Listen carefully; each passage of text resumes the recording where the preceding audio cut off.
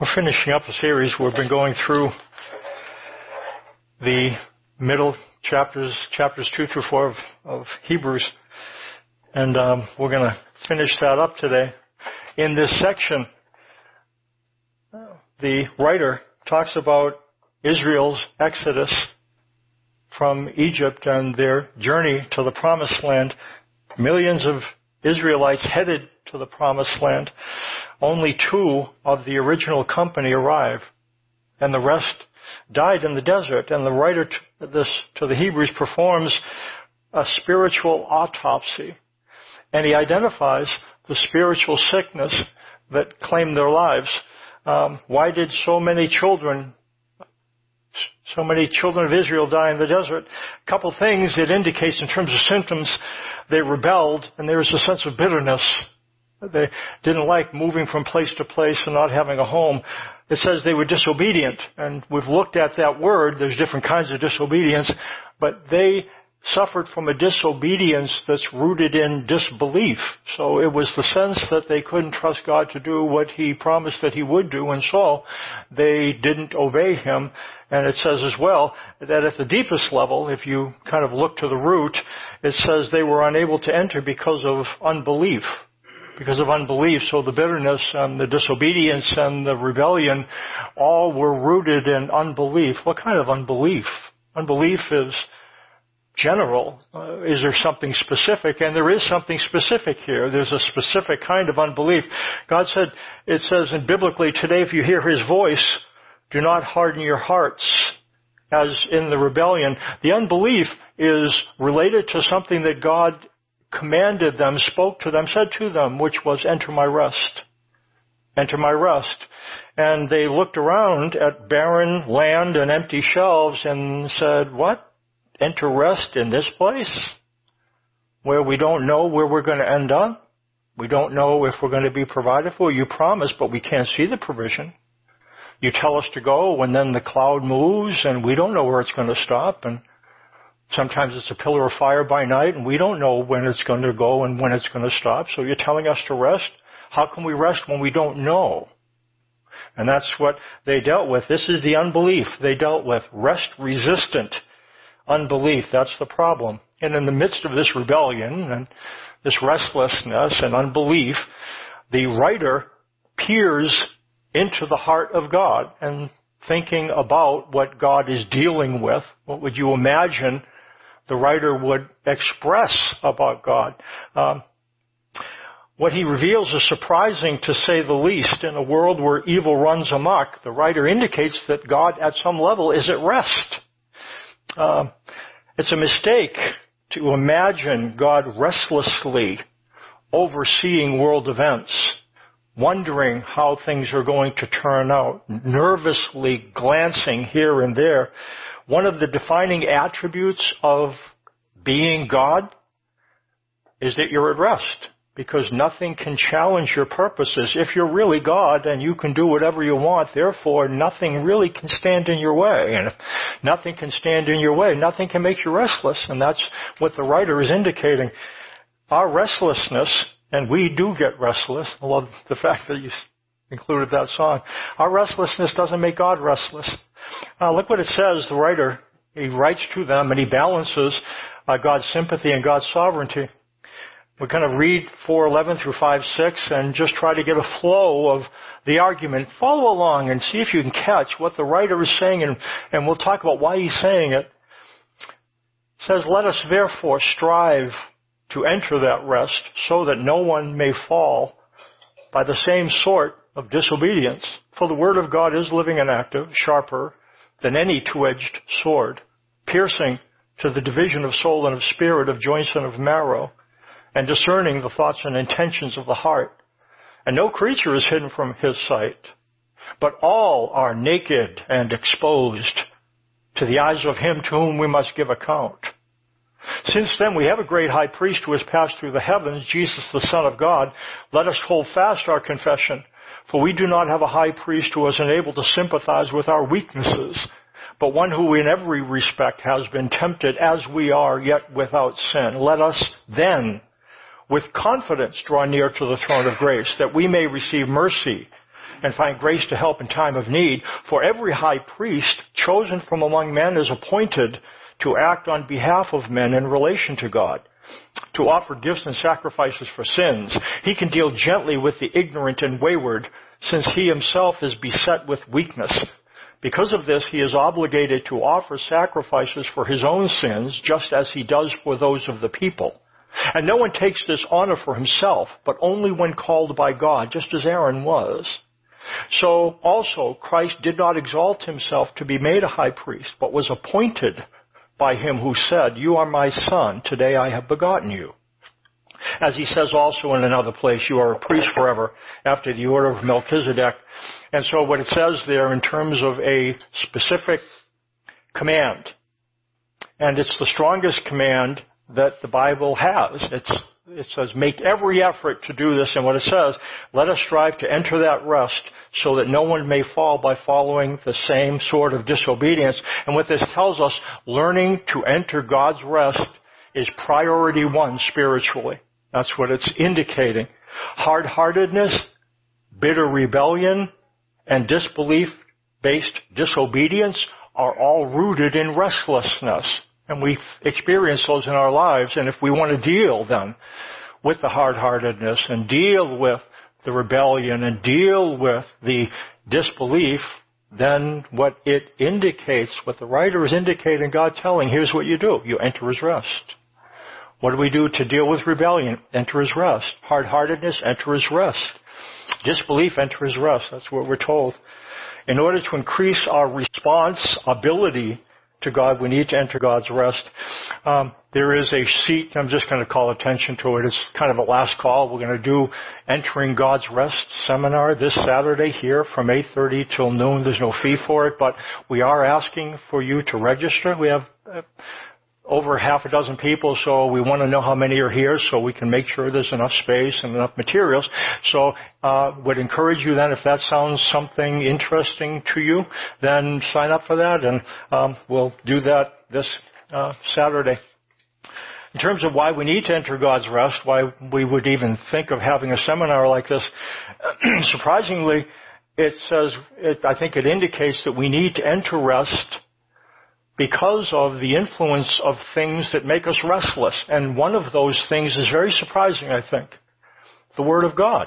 And when it talks about, let's read what it says. In verse 12, it says, in verse 11, make every effort to enter God's rest, and then it goes right to this. Well, okay, why should I do that?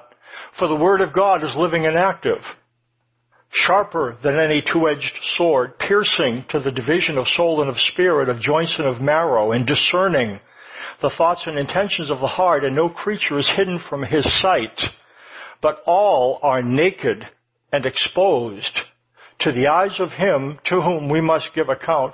The Word of God described in this passage is the Word of God that existed at the time. This is 50 AD, so the only Word of God that existed were the 39 books of the Old Testament. So that's the Word of God it's talking about. The first half of our Bible, not the New Testament, but the Old. The New Testament didn't come for another couple hundred years in the early part of the 4th century.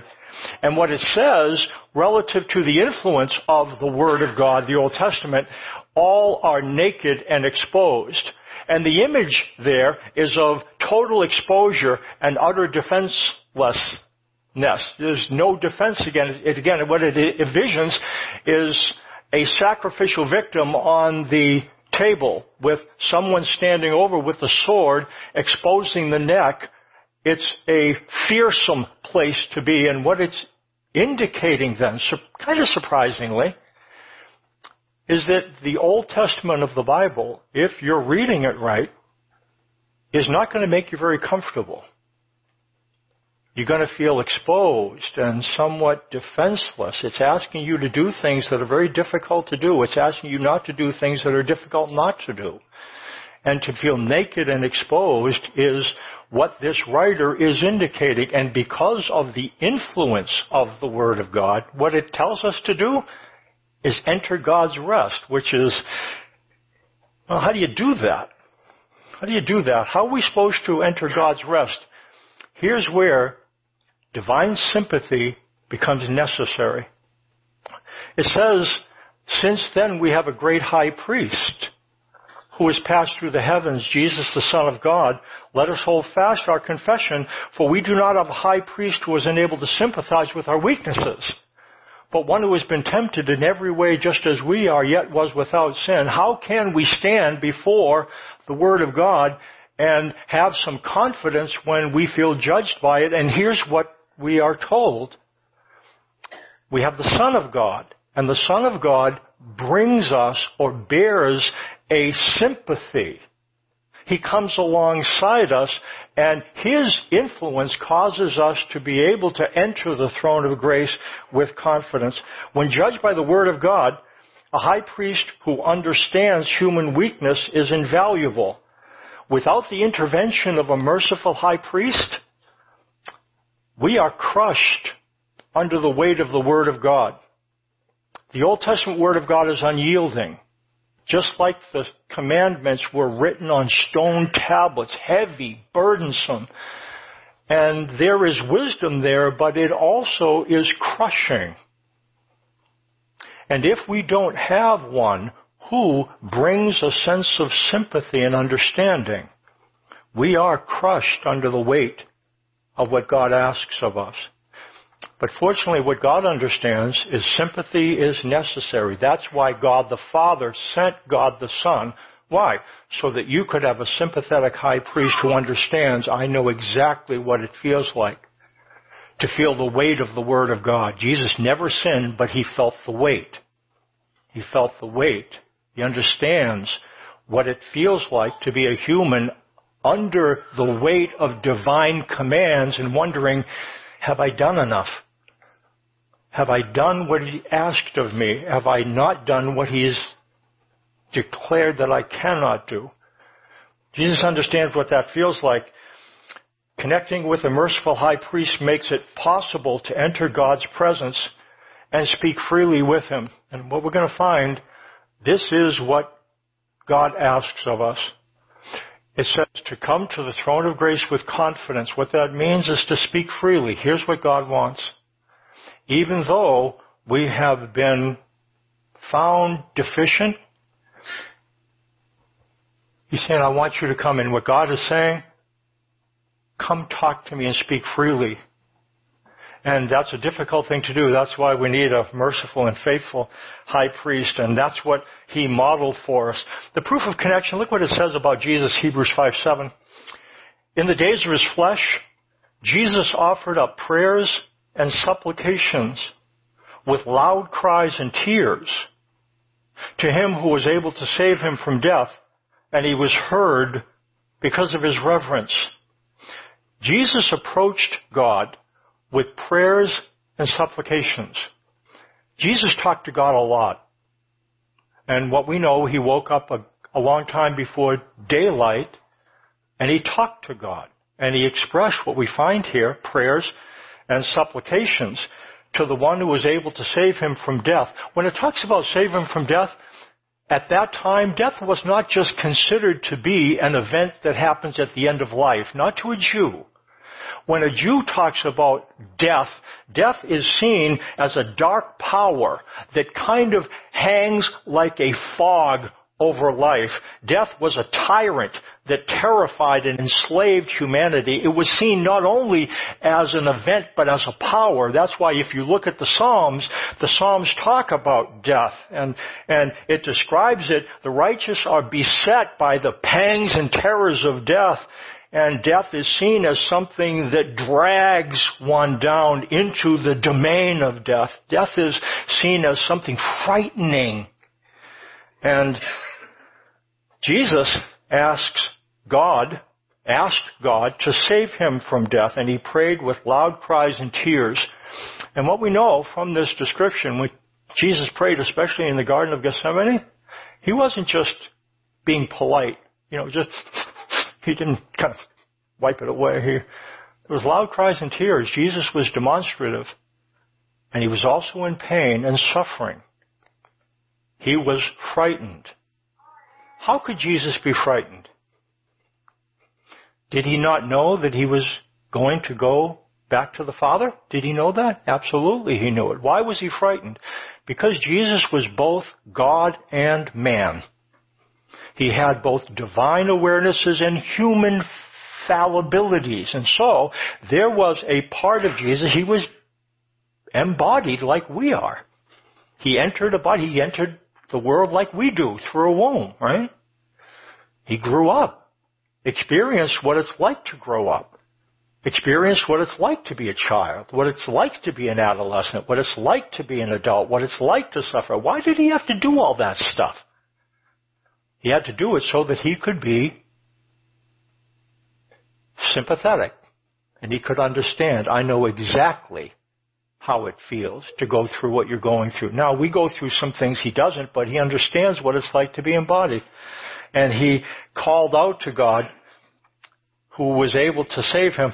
It says, when he was in the Garden of Gethsemane, taking with him Peter and the two sons of Zebedee, he began to be sorrowful and troubled. Troubled means agitated. Then he said to them, my soul is very sorrowful, even to death. Remain here and watch with me. And going a little farther, he fell on his face and prayed, saying, my Father, if it be possible, let this cup pass from me. Nevertheless, not as I will, but as you will. And what we know, when Jesus talks about that and his sweat was like drops of blood, Jesus was sweating. He was distressed. And here's what he did with his distress. He presented it to his Father. He told his Father how distressed he was. And he models for us what we are to do when we are distressed. Jesus felt the pressure of distress and stress. And he's modeling for us what he would have us to do with it. Jesus was in touch with divine desires, but he was in touch with human desires as well. There's something significant here.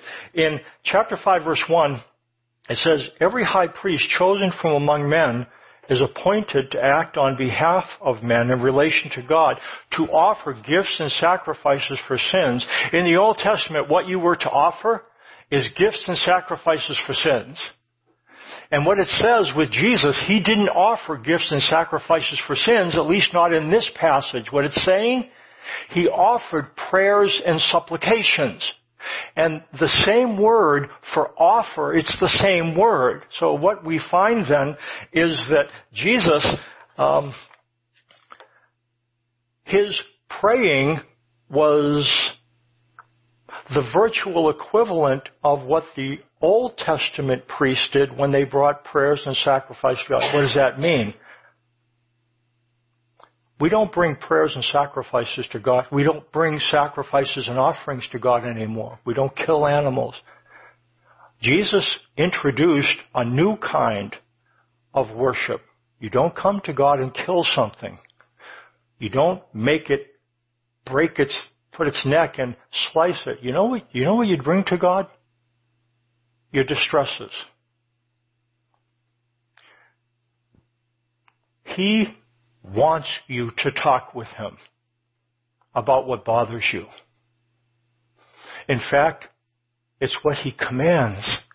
He's saying when we enter his rest, what we do is we don't pretend to be restless. We take our restlessness and we talk to him about it. That's how we enter rest. We bring our true, what we're dealing with, and we talk with him. That's how we enter God's rest. That's what Jesus models for us. Jesus proclaimed, he entered the temple, began to drive those who were selling things, sacrifices and offering. Remember what Jesus said to them? My Father's house is a house of prayer.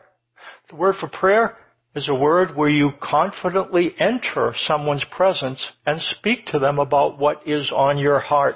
In Greek culture, the assurance that God was hearing prayer was lacking. The Greeks had all kinds of gods. And prayer was, they believed in a kind of an all-divine principle, but that wasn't personal. So they had no sense of being able to talk to a God who was listening. In fact, when a Greek was in the highest state of worship, they didn't say anything. They were involved in rapturous imaginings of God, and that can happen. We can be in a place where we're struck by what God does, some of us in nature or different things. But what God is asking for us is when we become aware of Him, don't be silent. Talk with Him. That's what He wants.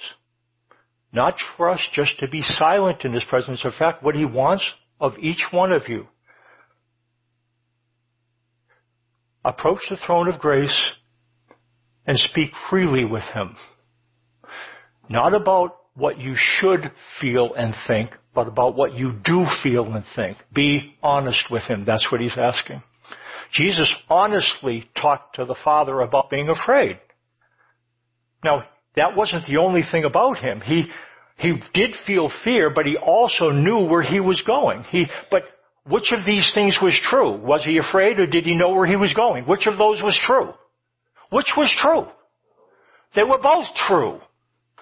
They were both true. We'd like to think that our desires are either in one pile or another. We don't have that luxury. We want this and that. We are confident about going to death and are frightened. And that's what we do. And what we tend to do is we stuff one of these sets of desires because God, we think that this is probably what He wants to hear. Do you know what God wants to hear from you? What you're thinking and feeling.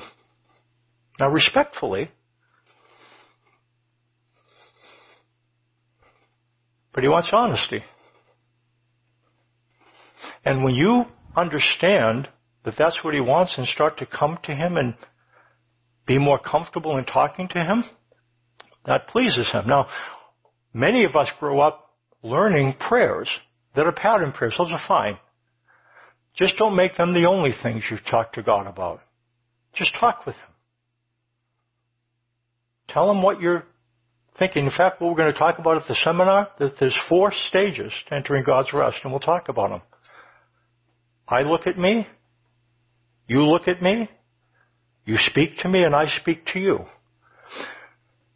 It's helpful for us to be aware of our desires. That's why we look at ourselves. That's step 1. Second step is we're aware that Jesus sees us. That helps us be less frightened about going to God. So we have to think about, and then we'll talk about that this Saturday. Then the Father speaks to us. He says, be still. Be still. And then we speak to Him. So I look at me, you look at me, you speak to me, I speak to you. What are those? Those are the steps to enter God's rest. We'll talk more about them. I look at me. You look at me. You speak to me. I speak to you. Why do we speak to Him? Because as we bring prayers and supplications, He receives it as something that pleases Him. It's what He wants from us. Jesus modeled something strange to Jews and Greeks, expressing one's thoughts confidently to God. He did because He knew God was listening. And to this degree, He was more honest in prayer than anyone who had ever walked the planet before. You know why? Why was Jesus so honest?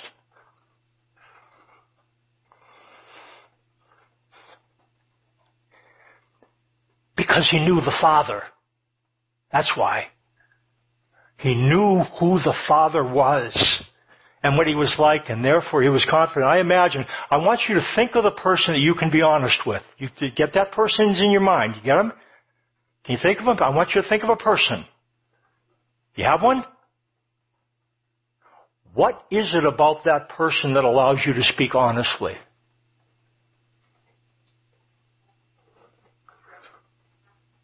They're harsh with you, right? Yeah, it's really easy to talk with somebody that's harsh. They're critical, right? They're critical. They act like they know so much more than you do. That's really easy to talk with somebody who's a know-it-all. You said, I know this, and then they said, well, I know this and that. like you're always trumped.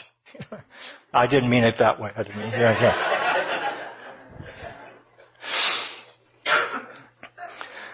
What is it about the person you can talk to? They understand. Yeah. And that's what Jesus understood the Father was like. I would like to know the Father the way Jesus did. We entertain these notions about God drawn from the Old Testament. We imagine that's what God is like. You know what God is like? Jesus. I dare say, if we had been around, and if you're not self-righteous, if you're self-righteous, you would have had a very difficult time with Jesus. But if you were a moral boogerhead, you would have had no trouble with him if you would be honest with him. Jesus, I don't know if I can believe you or not. And he would, How did Jesus develop this capacity, to be honest? Let's look at the cost of connection. The proof of connection is being able to speak freely. The cost of connection, it says, although he was a son, he learned obedience through what he suffered. And being made perfect, he became the source of eternal salvation to all who obey him, being designated by God as a high priest after the order of Melchizedek. Being made perfect doesn't describe moral perfection. It describes somebody who's been trained. So when a priest went through the different training things, once that priest was qualified, they would say the priest was made perfect. He was now qualified and equipped to do what it is God had called him to do. That's what it means when it talks about being made perfect. He was qualified. God qualified Jesus for his office. How? By sending him to this world through a womb. Jesus suffered and died, was resurrected, and functions as a high priest because a high priest needs to be able to be sympathetic, and Jesus is. Jesus experienced human weakness and suffering. This prepared him to present prayers and supplications to God. God the Father taught his Son to call on him in times of distress. This is not always easy. I want to read a couple passages. This is, I think it's 3 months after they walked through the Red Sea and had that water experience. A water experience is an experience where you see God's presence clearly. If this is water, they walked through the Red Sea on dry land. And then the Egyptians came after them and the water closed in. That's a water experience. When you're walking through this thing and you're aware this is miraculous. So, the whole Israelite community, again, this happened, and then they went into the wilderness, and the problem is that wilderness experiences follow right on the heels of water experiences. So they walk through the water, and you'd figure, oh, we're good. He's going to lead us through the wilderness. I can't imagine what he's going to do. I mean, stakes falling out of the sky, and I mean, man, there's going to be rocks and it's going to pour forth wine. I don't know, stuff like that. That's what happened. The whole Israelite community, just listen, set out from the desert of Sin, traveling from place to place as the Lord commanded. They camped at Rephidim, but there was no water for the people to drink. Now that's a problem, because there's millions of people and they've used all the water supply to go from point A to point B, and there's no water at point B, and there's nothing around. So it's not just that they don't have a water fountain. How can we go from point B to point C if we have no water? So what did they do? They quarreled with Moses and said, give us water to drink. Now, when they stopped at Rephidim, it wasn't because Moses was doing this. The cloud stopped. But they didn't talk to God. They quarreled about Moses. More about that. Moses replied, why do you quarrel with me? Why do you put the Lord to the test? But the people were thirsty for water there, and they grumbled against Moses. They said, why did you bring us out of Egypt to make us and our children and livestock die of thirst? Then Moses cried to the Lord, what am I to do with these people? They're almost ready to stone me. The Lord answered Moses, walk on ahead of the people. Take with you some of the elders of Israel. Take in your hand the staff with which you struck the Nile, and go. I will stand there before you by the rock at Horeb. I want you to listen to this. This is what he tells them to do. Strike the rock. Okay, and water will come out of it for the people to drink. So, okay, you got the deal? God's saying, okay, here's what I want you to do. Here's a rock, hit it. And you'll hit the rock, I'll provide water for the people. Okay? No water, what do they have to do to the rock? What do they have to do? Hit it. Okay, hit the rock, water comes out, we're good to go.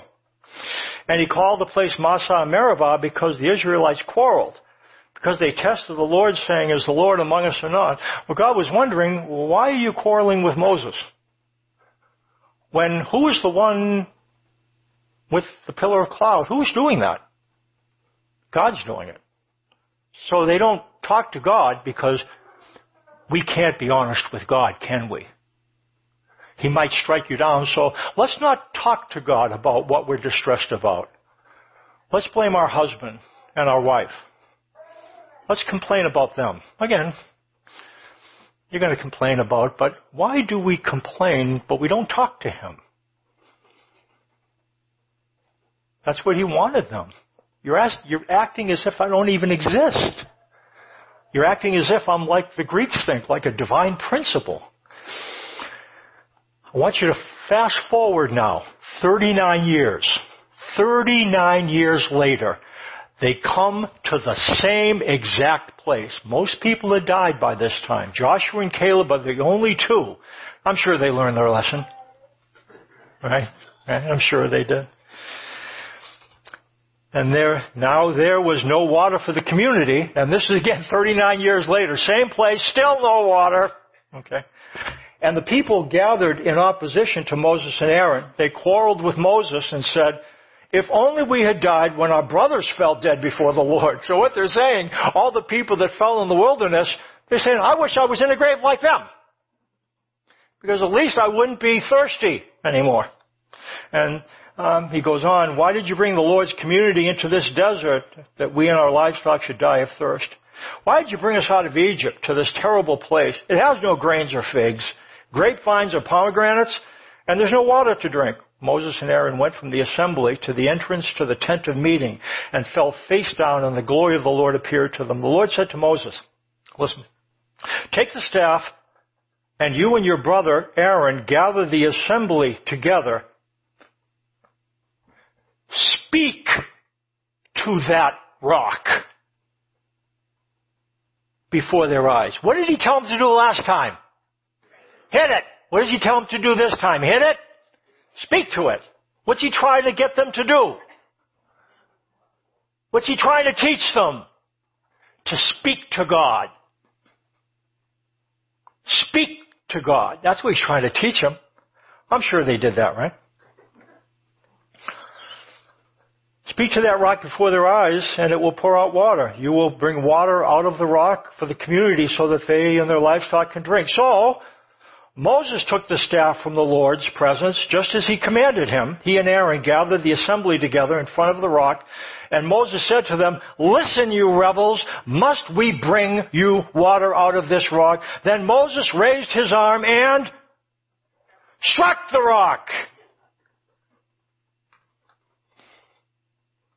with his staff.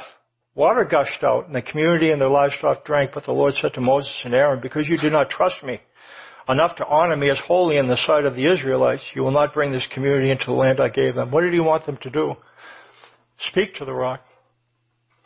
Why don't we speak to the rock?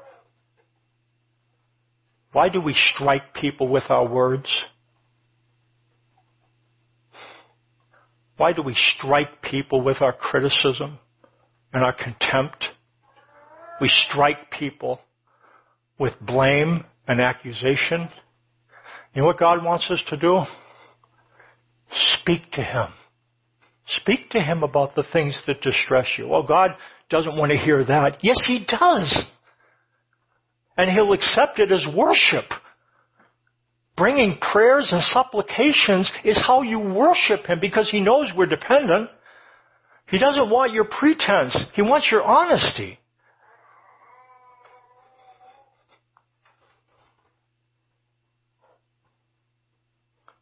That thing that you're worried about, talk to Him about it.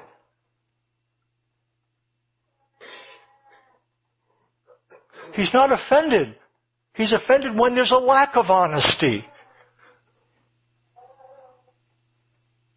Where do we learn that? That's what Jesus modeled.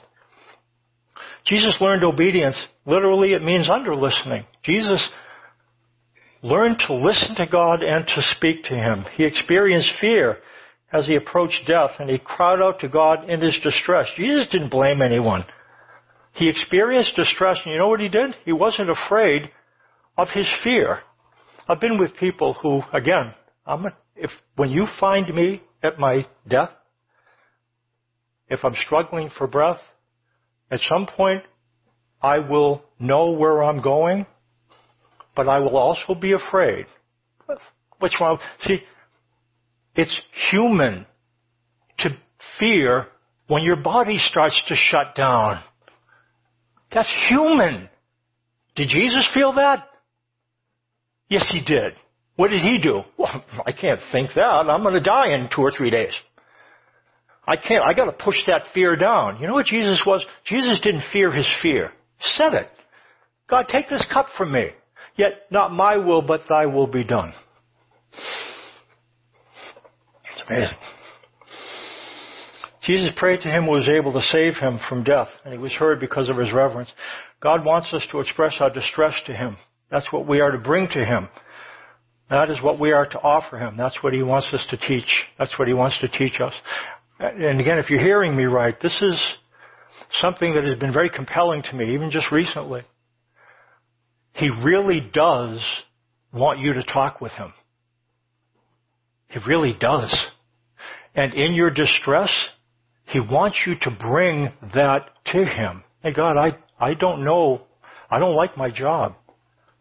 It's kind of like I want to stay in it, but I don't.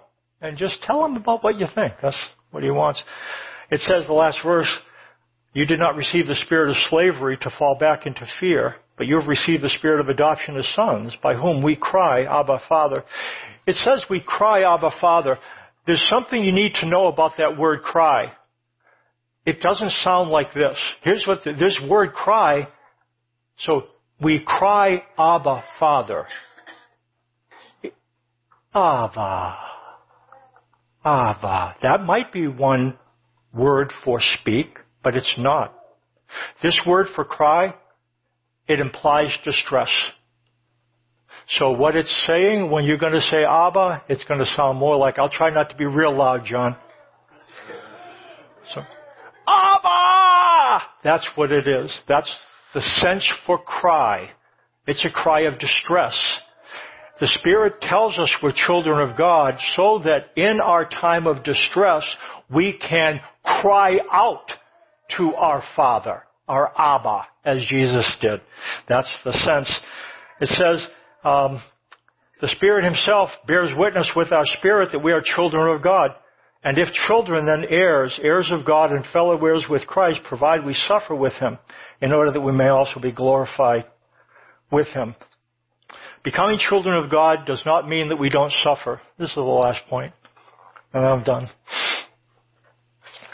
Becoming a child of God doesn't mean that you don't suffer. Becoming a child of God does not mean that you will not suffer. Becoming a child of God does not mean that you will not suffer. You will, just like Jesus did. What God wants you to know, that you are His child, and therefore, when you suffer, you call out to Him and speak to Him. That's what it means to be a child of God. One who knows the Father enough to know that the Father wants to hear. That's what He asks of us. I'm going to ask the worship team to come up, and then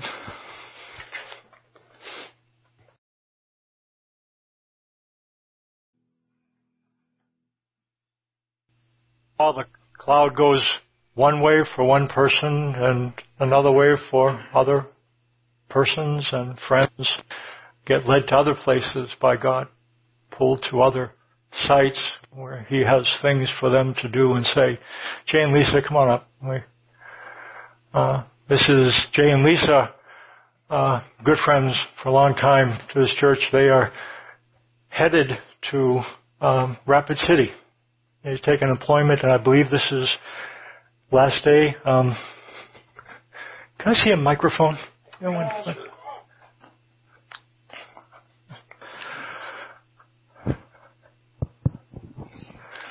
I will pray for them, but just anything? Yeah. Very honestly and sincerely, we love you all. And those of you who know us well know that this is the hardest thing we've ever had to do. All I can say is, may the good Lord, the giver of all good things, richly bless each and every one of you. Let's pray for you guys, huh? Father, thank you for the fact that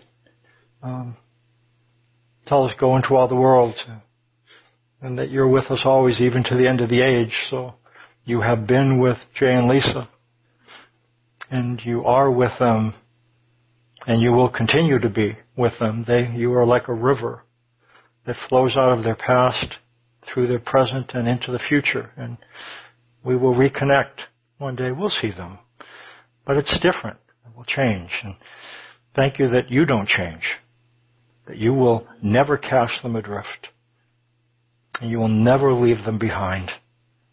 And you promise you will cause all things to work together for good. Give them the grace to be able to come to the throne of grace and speak freely as they experience both blessings and difficulties in this new place. In Jesus' name. Amen. Thank you.